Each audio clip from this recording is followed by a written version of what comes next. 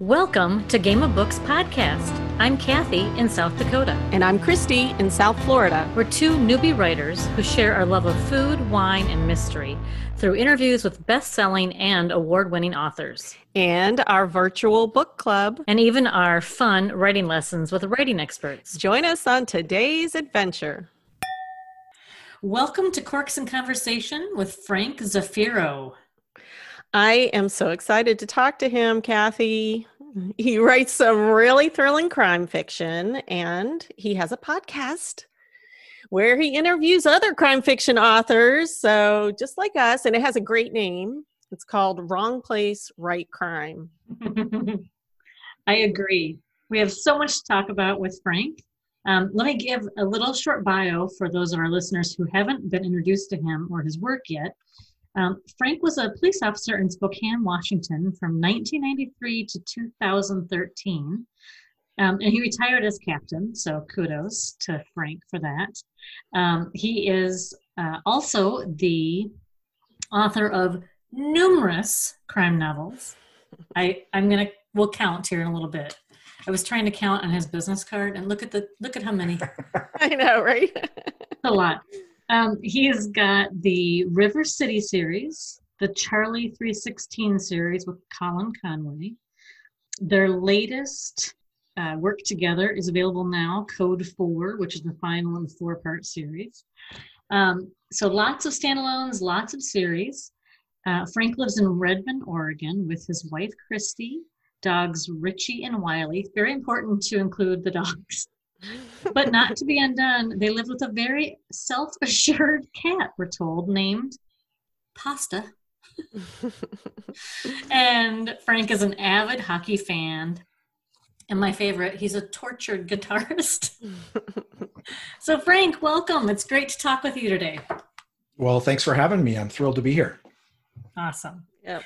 We're thrilled to have you. Before we get started with the big questions, let's talk with the really big stuff. Christy, talk to us about the wine. Okay. All right. All right. So Frank, you picked the Arath, I think I'm pronouncing it right, Arath Pinot Noir, which both Kathy and I were able to get in our respective locations. And based on the description, it sounds delicious.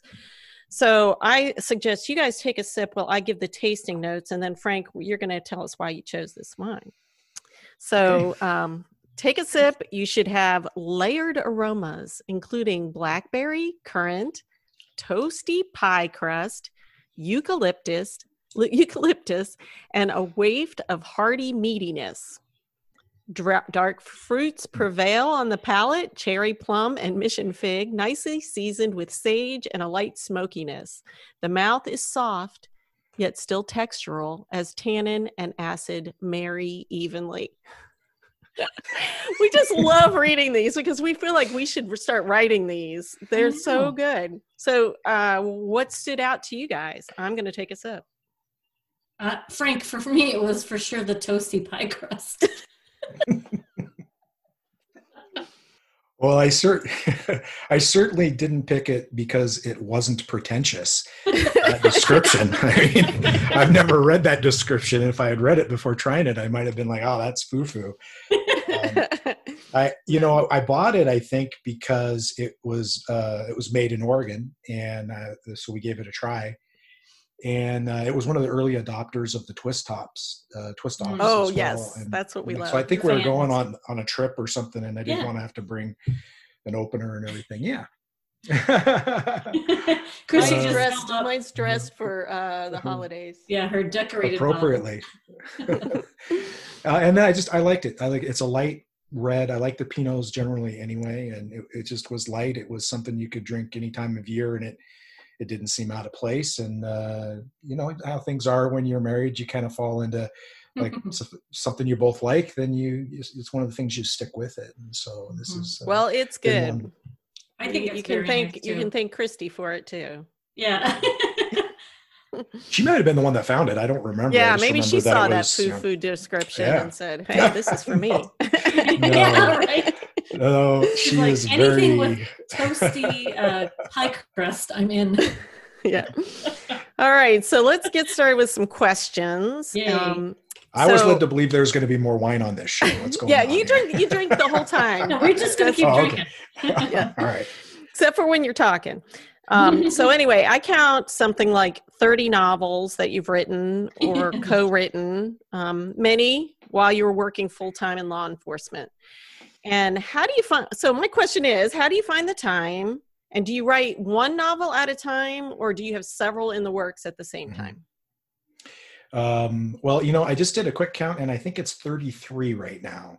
But Wow. There's a couple of them under my given name that aren't on my Zafiro website. So I'm counting those. And one of those is a kid's book, so a young adult book. So I don't know if that counts or not. Of course it counts. But it was tougher when I was working, because you just have so many different responsibilities to attend to. So I really had to carve out that time, and so there were a lot of things that I just didn't do that that other people did do. I didn't go to the lake and hang out all day, and that kind of stuff. But it's if it's something that you're driven to do, it's something that's important to you, whatever that is, then you make the time for it. You just do. And finding the balance is the tough part, right? Between the job and family and then your passion, whatever that is. And so I just kept at it, and I used the time that I could. And part of the time I worked shift work, and so there were periods of time where nobody else was awake and up anyway, and so that made it easier. It's just I couldn't not do it, so that's Great. what it was. So you found the time. Yeah. Have you added the words up? No, not entirely. I did start a kind of a goal sheet back in 2017 where I wanted to keep track of how many books I published and what the word count was. And I set a goal of 1 million words in published novels. I didn't count short stories. And I think it's like at 1.2 million now. So I met that. And I still have another month. So who knows? Yeah, get going. What are you doing talking to us and drinking wine in the afternoon? Recovering. Yeah, right. I should point out it is the afternoon. It's like 2:00 where I'm at. So the nice part about being is where you are, right? Yeah, Christy's got that. I'm with you. It's a little earlier here, but not as early as it is for you. Well, as you mentioned, I retired, and one of the nice things about being retired is, day drinking doesn't have nearly the same stigma attached to it. No. So you interrupted him, Kathy. I want to know if he writes more than one novel at a time. Yes, it depends. It depends. When I'm collaborating with someone, sometimes depending on the nature of the collaboration, if it's not bam, bam, bam, bam, and going like this, and there's gaps where the work is with the other author, then sometimes I'll work on stuff then. But no, I tend to try to be serial about it, just because I like to slip into the skin of whatever that book is and have it feel the same all the way through. And if I'm jumping in and out of it or jumping from one to another, it's hard to necessarily maintain that continuity. Right. So I do tend to work on one at a time. I do work pretty fast though. I mean, and that helps a lot. Mm-hmm. Do you have a daily word count you try to get to, or a structure like that at all? Far too undisciplined for that, I guess. No, I really don't. I used to, because kind of harkening back to your first question, because sometimes I was able to write with what was essentially stolen time. I tended to write more in blocks. So I might not write for 5 days in a row, but then I might get a 4-hour block to write. And so I'll write like crazy for that period of time. And then it might be 3 days before I get back to it. And so that, because of that, I've kind of developed a little more of a loosey-goosey approach in that I don't have a word count goal. You're going to put your butt in the chair and you're going to write this much and you can't get up. I try to do as much as I can when I can and go from there. And it seems to work, Great. Yeah, I would agree. It seems to work. Okay. So I'm very interested in, you write police procedurals. You've lived that life as a cop. You must certainly still have friends on the force. What are your thoughts about the challenges law enforcement's facing right now? I mean, I think It's always an incredibly hard job. I a long time ago worked as a prosecutor and got the privilege of working with a lot of really outstanding cops. I mean, just wonderful, wonderful humans. And but I would say, given the current circumstances now, the difficulty of the job's got to be at the next level. I'm wondering what your thoughts are about that and how you incorporate it in your work, maybe. Yeah. Well, I would totally echo what you just said, and it's always been a tough job. And I came on in the early '90s, and it was getting exponentially harder then, because the skill set that we were asking officers to have to do the job well was such a broad skill set that required depth in each of those skills. I mean, you had to have computer skills, you had to have writing skills, you had to have physical capabilities, including being able to use defensive tactics and drive fast without crashing and without endangering the public. You had to be able to talk to people.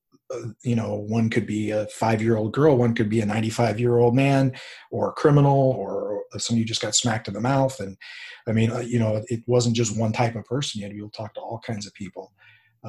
You had to use a gun responsibly and know when to be able to use that, and that's tough. And then, hearkening to your background a little bit, you had to not only know what the laws were, which is tough enough, as you can attest to, just learning what the laws are and what the difference between a Class C felony and a gross misdemeanor, and what you can do if you're facing one or the other in the situation that you're in, that you've had to properly decide you were in to begin with.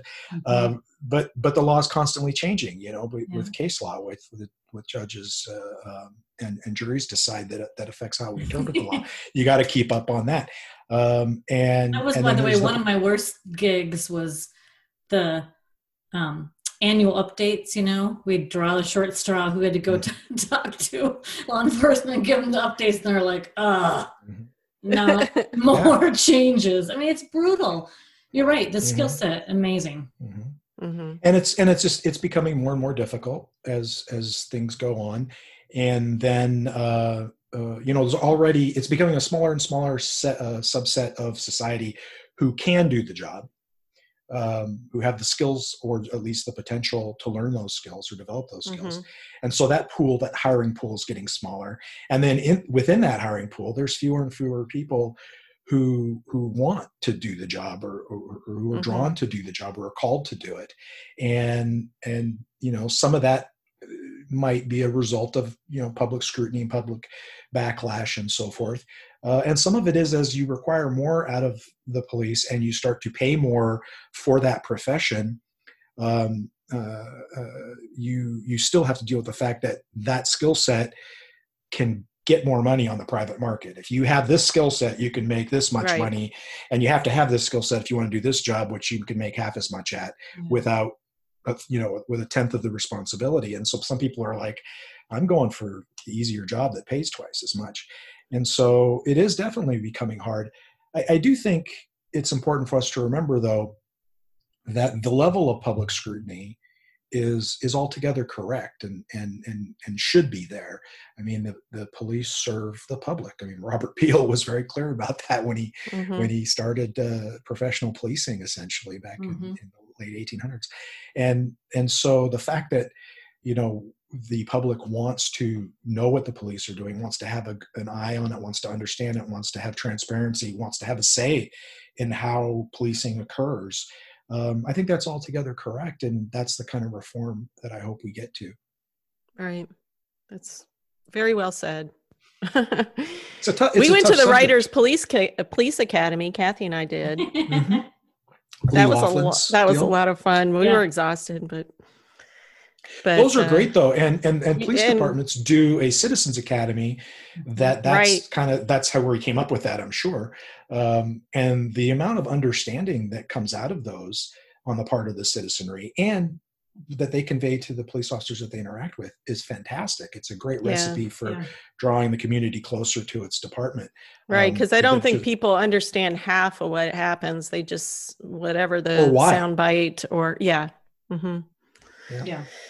And your other question was, does that work its way into my work? Do you think about, absolutely. And yes, there you go. It totally does, especially in the last several years, I've definitely focused on it more. And in that series that Christy just showed, or I'm sorry, yeah, Christy, right? Yep. A couple of C's, Christy and Kathy. I I'm know. confused. Yeah, I already. know. You're not the first. That series definitely examines this phenomenon that Kathy brought up. You don't want to put it down, for sure. It's good. It's really good. And I think now that the fourth one's out, just buy the box set. That's what I would tell anybody because I mean, I think that would be a great gift. I don't know. I mean, just putting a little plug in there right then, because I was thinking about it.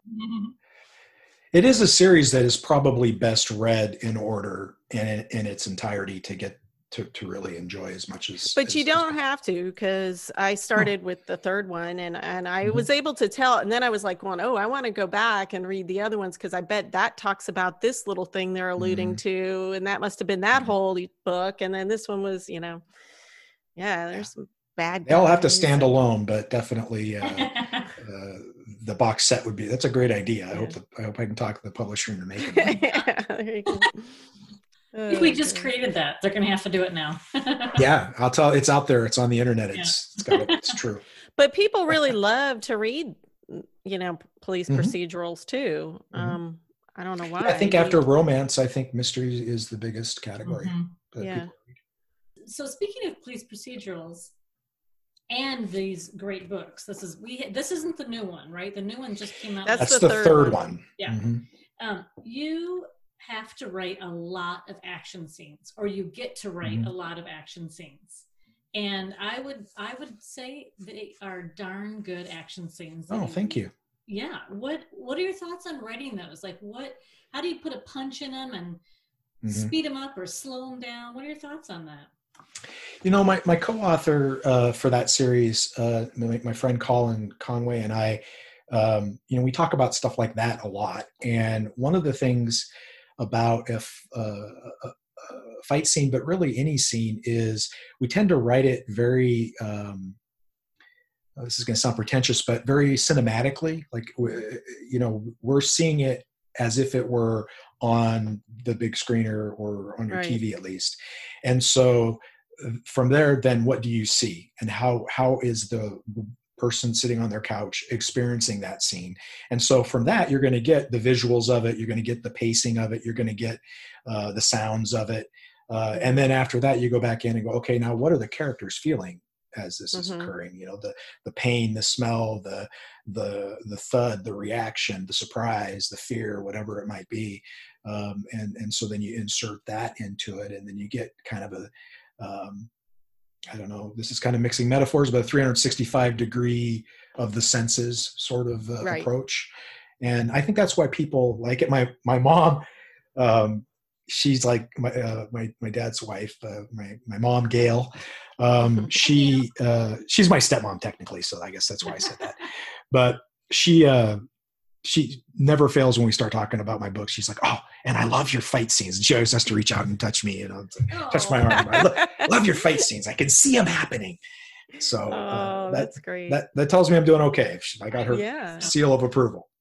Yeah. I have no idea how many actual altercations you've been in, but I imagine it's a fair amount yourself over the course of your career as a law enforcement officer. But I felt like that really colored a lot of your action. Like, you could tell you've scuffled with somebody firsthand. In law enforcement, I will tell you that, in the movies and in books, much like the books you're talking about in our series, most of the fights in the fictional world are, like this, right? They're against each other, and you're both fighting to win, and you're both fighting to beat up the other person, essentially. The cop wants to beat up the bad guy so that he can then arrest him, and the bad guy wants to beat him up so he can then escape. A lot of the physical altercations you get in law enforcement, a good percentage of them are more about you as the officer trying to control the suspect, and the suspect trying to evade control and get away. And so they may direct force towards you, but it's not as constant as if you were in a straight up UFC fight where that's all that the person is doing. And so the real big fights in my career that were, knock down, drag out fights that were a true test were when that wasn't the case, when it shifted to, all right, now it's, UFC time. It's not, I'm trying to get away. And if I have to kick you in the chest to get away, then I will. As I get to my feet and scramble away, then great. But now I'm going to try to kick you in your face so that I can take your gun and shoot you in the head with it. That's a different kind of fight, right? Right. But in the fictional world, that's the kind of fight you usually show. I would think a tendency for those cases to be somebody who's under the influence of some sort of drugs or whatever. So that makes it probably doubly hard too, because at that point they're like, I'm not trying to get away. I'm just, going to fight. and those folks don't tend to respond to pain compliance as much. So if you get them into a wrist lock or something where, a sober person, you put a little bit of pressure on that and it hurts. And so they give up and they let you cuff them. The people that aren't feeling any pain don't respond to pain compliance. So speaking of pain compliance, out there. All right, let's take a drink because it is time for our little midway segment here. Question in the bottle. So Frank, what we do is we ask our authors a question in the bottle. It's kind of the kind of questions you might get to at the end of the bottle. So Chrissy's gonna. We've got a little pile of random questions we've come up with after we've had a few drinks, and she'll pull one out and ask you here.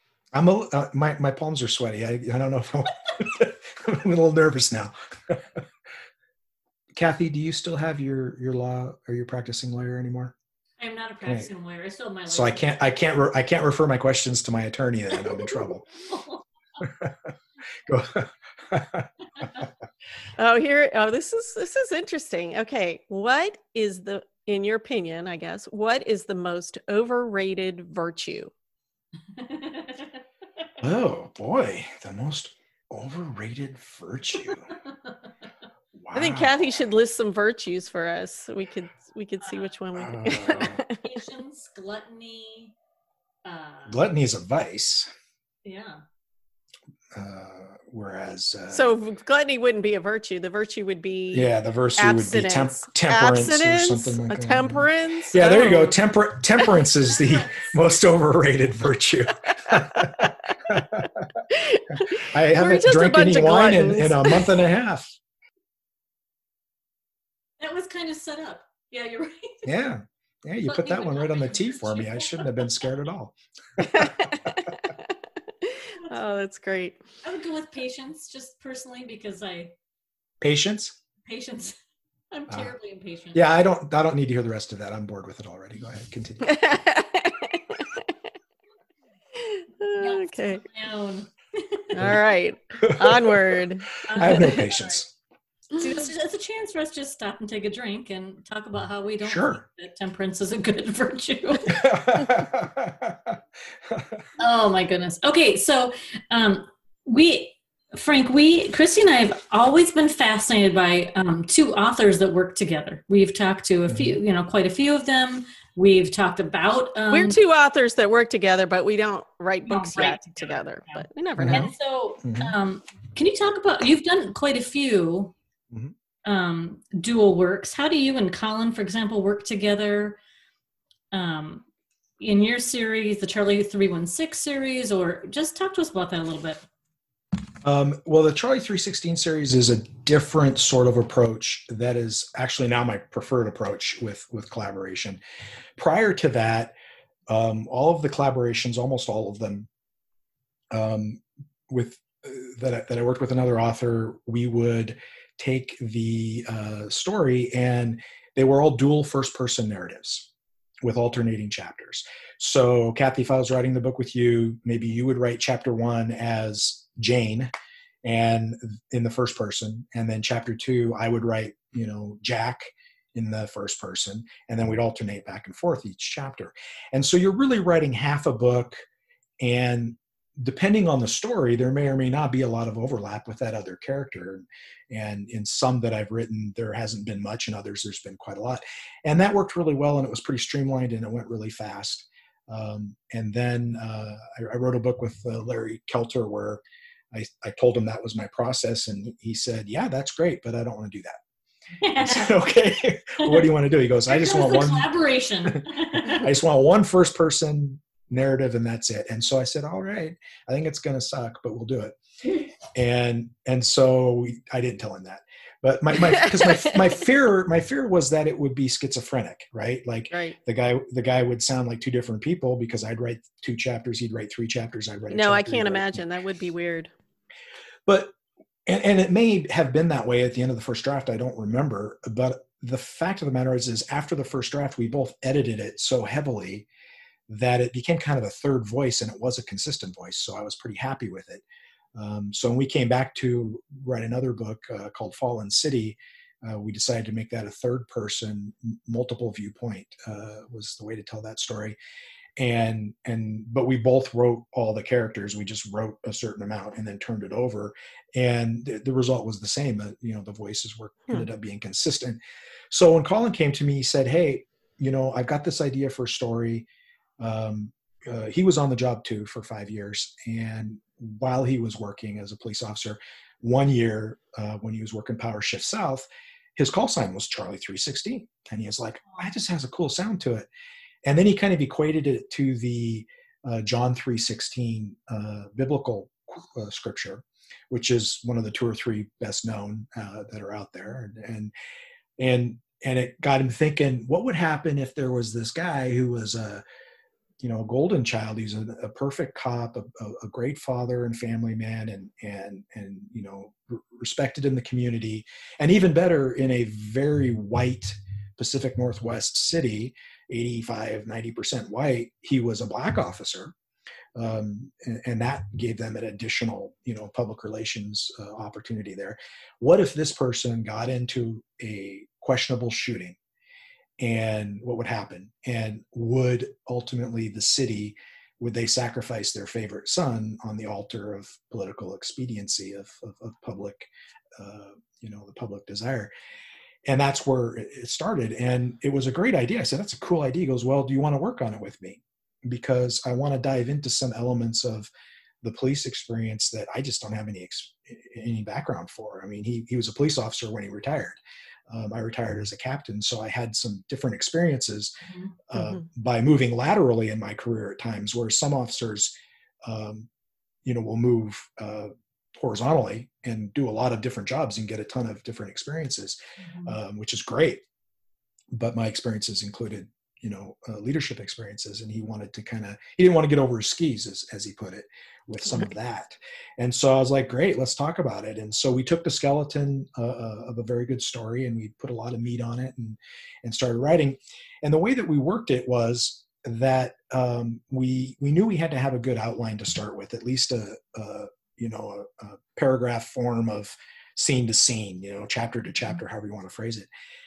And so that we both knew the map, because if you don't operate with the map, you can't pants it when you're working with another author, because they'll go off in a direction you totally didn't plan for, and you laid the groundwork to go this way, and they're going off into this other. It's a recipe for disaster.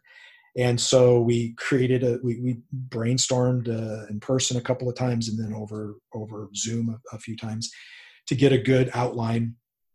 And then we started writing it. And initially in the first book, we didn't really take, we write this character, I'll write that character, so much as we took sections of the book. But pretty quickly we realized, this character is working for you as the person writing it, and this character is working for me as the person writing it. And so most of the major characters, by the end of the first book, certainly kind of had an assignment. It was my character, his character that we were writing. And we kind of stuck with that. And our process, you'll appreciate this as writers, was so just to make it simple. So Colin would write chapter 1 and he would send it to me. I would go in and I'd do like a deep crit read on chapter 1. I'd go through with track changes and mark the hell out of it and make comments, as if he was sending it to me as a first draft, asking for critical feedback.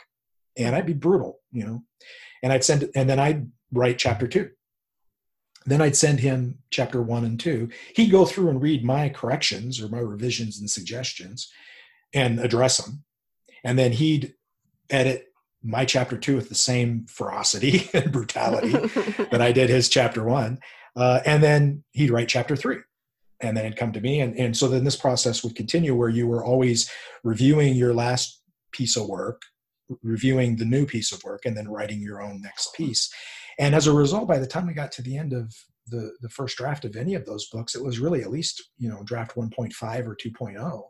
Right. And it also like a beta reader built in to drafting, which is really interesting. Right. Well, it also served to make it very singular in terms of an overall voice or an overall handling, because even though I may have written a particular character, the first draft of that character, the amount of revision, like footprint of revision that Colin would have on that character, I mean, it was a 60-40 would kind of split, meld them a little. Yeah, exactly. Kind of like so when you really cut well. and paste something into WordPerfect and you can merge the. Yeah. And it worked really well because it just was an ongoing write and revise process that kept you really, really sharp. The other cool thing about it, and you'll appreciate this as well, I think, when you're working with somebody else, there's a real motivator to do your very best in terms of quantity and quality and rapidity. And so when you get that chapter from your co-author, like you're on it and you're getting to it right away, and then you're doing your best work and then getting it back to them as soon as possible, so without rushing it. And I think which sounds fun. You sit down and have coffee with other writers, right? And you talk about Mm-hmm. your work and they talk about their work, and you encourage each other and you brainstorm and you kick things around. When you leave those coffee sit downs, you want to go home and write about 100,000 words that day. That's how you feel. And this process, you feel that way every day or two. And so really, we wrote Charlie 316 in less than a month. Wow. And that's 100,000 word book. Wow. Now that's first draft. That's not, right. Yeah. read, but still that's pretty fast. No, that is really fast. Now, but you said you had a pretty specific outline. How long did the outline take? Did you?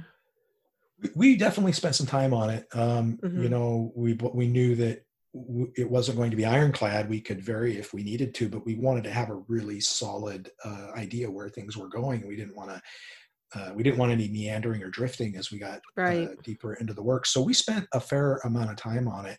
I can't remember exactly how long, but it wasn't, we met in person a couple of times, and then we Mm-hmm. spoke over the net a few times, and we did the same process. We'd send the outline back and forth with, track changes and then responses to the responses. Yeah, like what if we do this instead of this? Mm-hmm, and that's cool. Yeah, sometimes the track changes, the side there with the comments would be like so full that it has to truncate.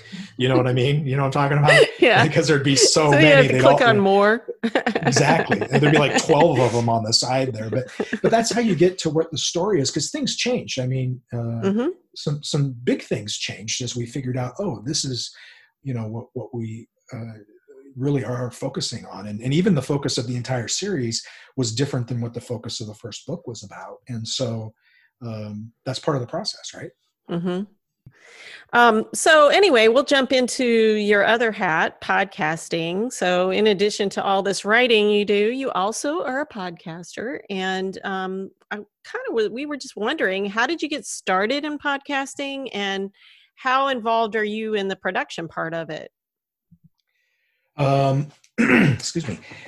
One of my co-authors is a guy named Eric Beatner, who, if you like fast reads, fast-paced reads, he's your man. Very, very fast-paced books. But he and another great author, S.W. Loudon, they started a podcast called Writer Types, and it's cool. It's awesome. And Eric is an editor by trade, and so it's slick too for a podcast. It's super slick. Mm-hmm. He does a tremendous job. And it played out to me like kind of like a morning radio talk show, where you have a bunch of guests and some funny stuff, and then you move on to something else and something else. Shorter segments and lots of humor and so forth. And it was great. I loved it. But it made me start to think about, would I like to do something like that? Would I like to dive into that arena? And I was excited about the idea, but I didn't want to copy what they were doing. And I couldn't anyway. Eric and Steve are way funnier than I am, and they have a banter back and forth. And I was like, well, what could I do, with my limited skill set? And I thought, You know, Play I the want to make a, guitar. yeah, that's good. That's where the torturing comes in. See, as the people that have to listen. But you know, I thought, you know, I could be the host that like gets a guest on the show, and it's the kind of show that you're driving your car late at night, a long stretch of lonely highway with 2 hours left to go, and you click on to some FM, you know, Oh, yeah. dial, and you kept come across this like, oh, I know that guy. He wrote such and such, or he did. And then you start listening, and they talk about the, you know, the work, and they talk about the craft, but then maybe they talk about the best hamburger, or, you know, what's the meaning of life, or whatever. And then they come back around to the work. And so it's more of that, you know, deeper dive sort of approach. And I thought I could do that. That would be fun. So I decided to give it a try, cast around for coming up with some kind of a title. And it was actually my wife, also named Christy, who came up with it. Wrong Place, Right Crime, which I think is a great title. It was, as soon as I heard it, I knew it was the right title. And then it became a learning process, as I'm sure you dealt with in your own experience. Oh yeah. You know, what works, what doesn't work, and so forth. I do the audio editing, and it's a one-man show for sure. Wow. So I do all of that. After about a year, I was getting requests, and I wanted to talk to more writers, and I was like, I don't want to do an hour-long show every week. It's too much for me. I want to write too, and Yeah. you know, I mean, I'd be doing podcasting full time, and as much as I enjoy it, it was too much. And so I kept the monthly feature episode, but then I started adding in much shorter, like 10 to 12, 15-minute interviews called Open and Shut interviews on a weekly basis that were not the off weeks from the feature episode. So that allowed me to reach out and touch a lot more guests and have people on that I wanted to talk to and get to know them, but keep it short enough to be manageable from the editing standpoint. And it was also one of those shows where people could go, hey, I'm going to the grocery store. I'll pop this in and listen to it on the way. And then when I get back in the car, I listen to the rest of it on the way home. And, you know, it's 20 minutes or so. And so that's worked really well. So I'm coming up on January. I'll hit 100 episodes, and so it's been pretty fun. I've had some really great. It's great for me because you know, I mean, I'm retired, and I'm not. After I retired, I taught for several years as a consultant, traveling and teaching police leadership. But I quit doing that as well in 2017 at the end of the year. So for the last 2 years, I've been a hermit. You know, I mean, I've been at home even before COVID. And so this podcast has been a way to, like, it's my chance to, my social hour. I honestly don't know what I would do without it. If I didn't have this during this COVID thing, Kathy, I mean, at least we're Zooming once in a while and talking to all kinds of interesting people. And so it is. Yeah. You make friends. You make friends. Yeah. I know. I mean, you're our friend, Frank. We're going to be there. We're on our way to Oregon. We know they got good wine there. Yeah. I've got one spare room. So one of you, you're going to have to share one. We've done that before. We can handle it. It's a queen. You'll be all right. Well, Frank, it's been so fun talking to you today. We're so appreciative that you joined us, and it was just a great conversation. Christy has one last question for you. Okay, so this is what we ask all the authors. It appeases our mysterious foodies, our listeners out there. Which of your characters would you like to share a meal with, and what would it be? Oh my God, that's a good one. I've never been asked that. You know, I've been asked a lot of, you know, you get the standard author questions, you know, and you have like, oh, I've got something for that. You know, I feel like Archer right now. Oh, man, I had something for that. Boy, that is really, really tough. All right. So you got me a glass and a half into a bottle of wine. So I will impart a dirty secret. All right. Well, it's not dirty, but I think it would be the character that has become the core of the River City series for me over the course of 6 books, Officer Katie McLeod. And the reason I think I would want to have a meal with her, and I think it would be a nice quiet restaurant where people wouldn't bother us and people wouldn't recognize that she's on the job. And so we'd just be two people having a meal, a couple of pals chatting, you could get a steak or a salad or whatever you wanted there. So one of those kinds of places. And the reason I just think she fascinates me because she is a female officer in a world that is still largely male. So she's beset with all of the doubts that any officer has. Plus she has the additional issue of overcoming the difference between being a male or female officer and what some of those suppositions might be and how people treat her, which is a metaphor for anybody who's different than the norm and has to deal with that. And she's at once vulnerable, but resilient. And I find that combination just fascinating.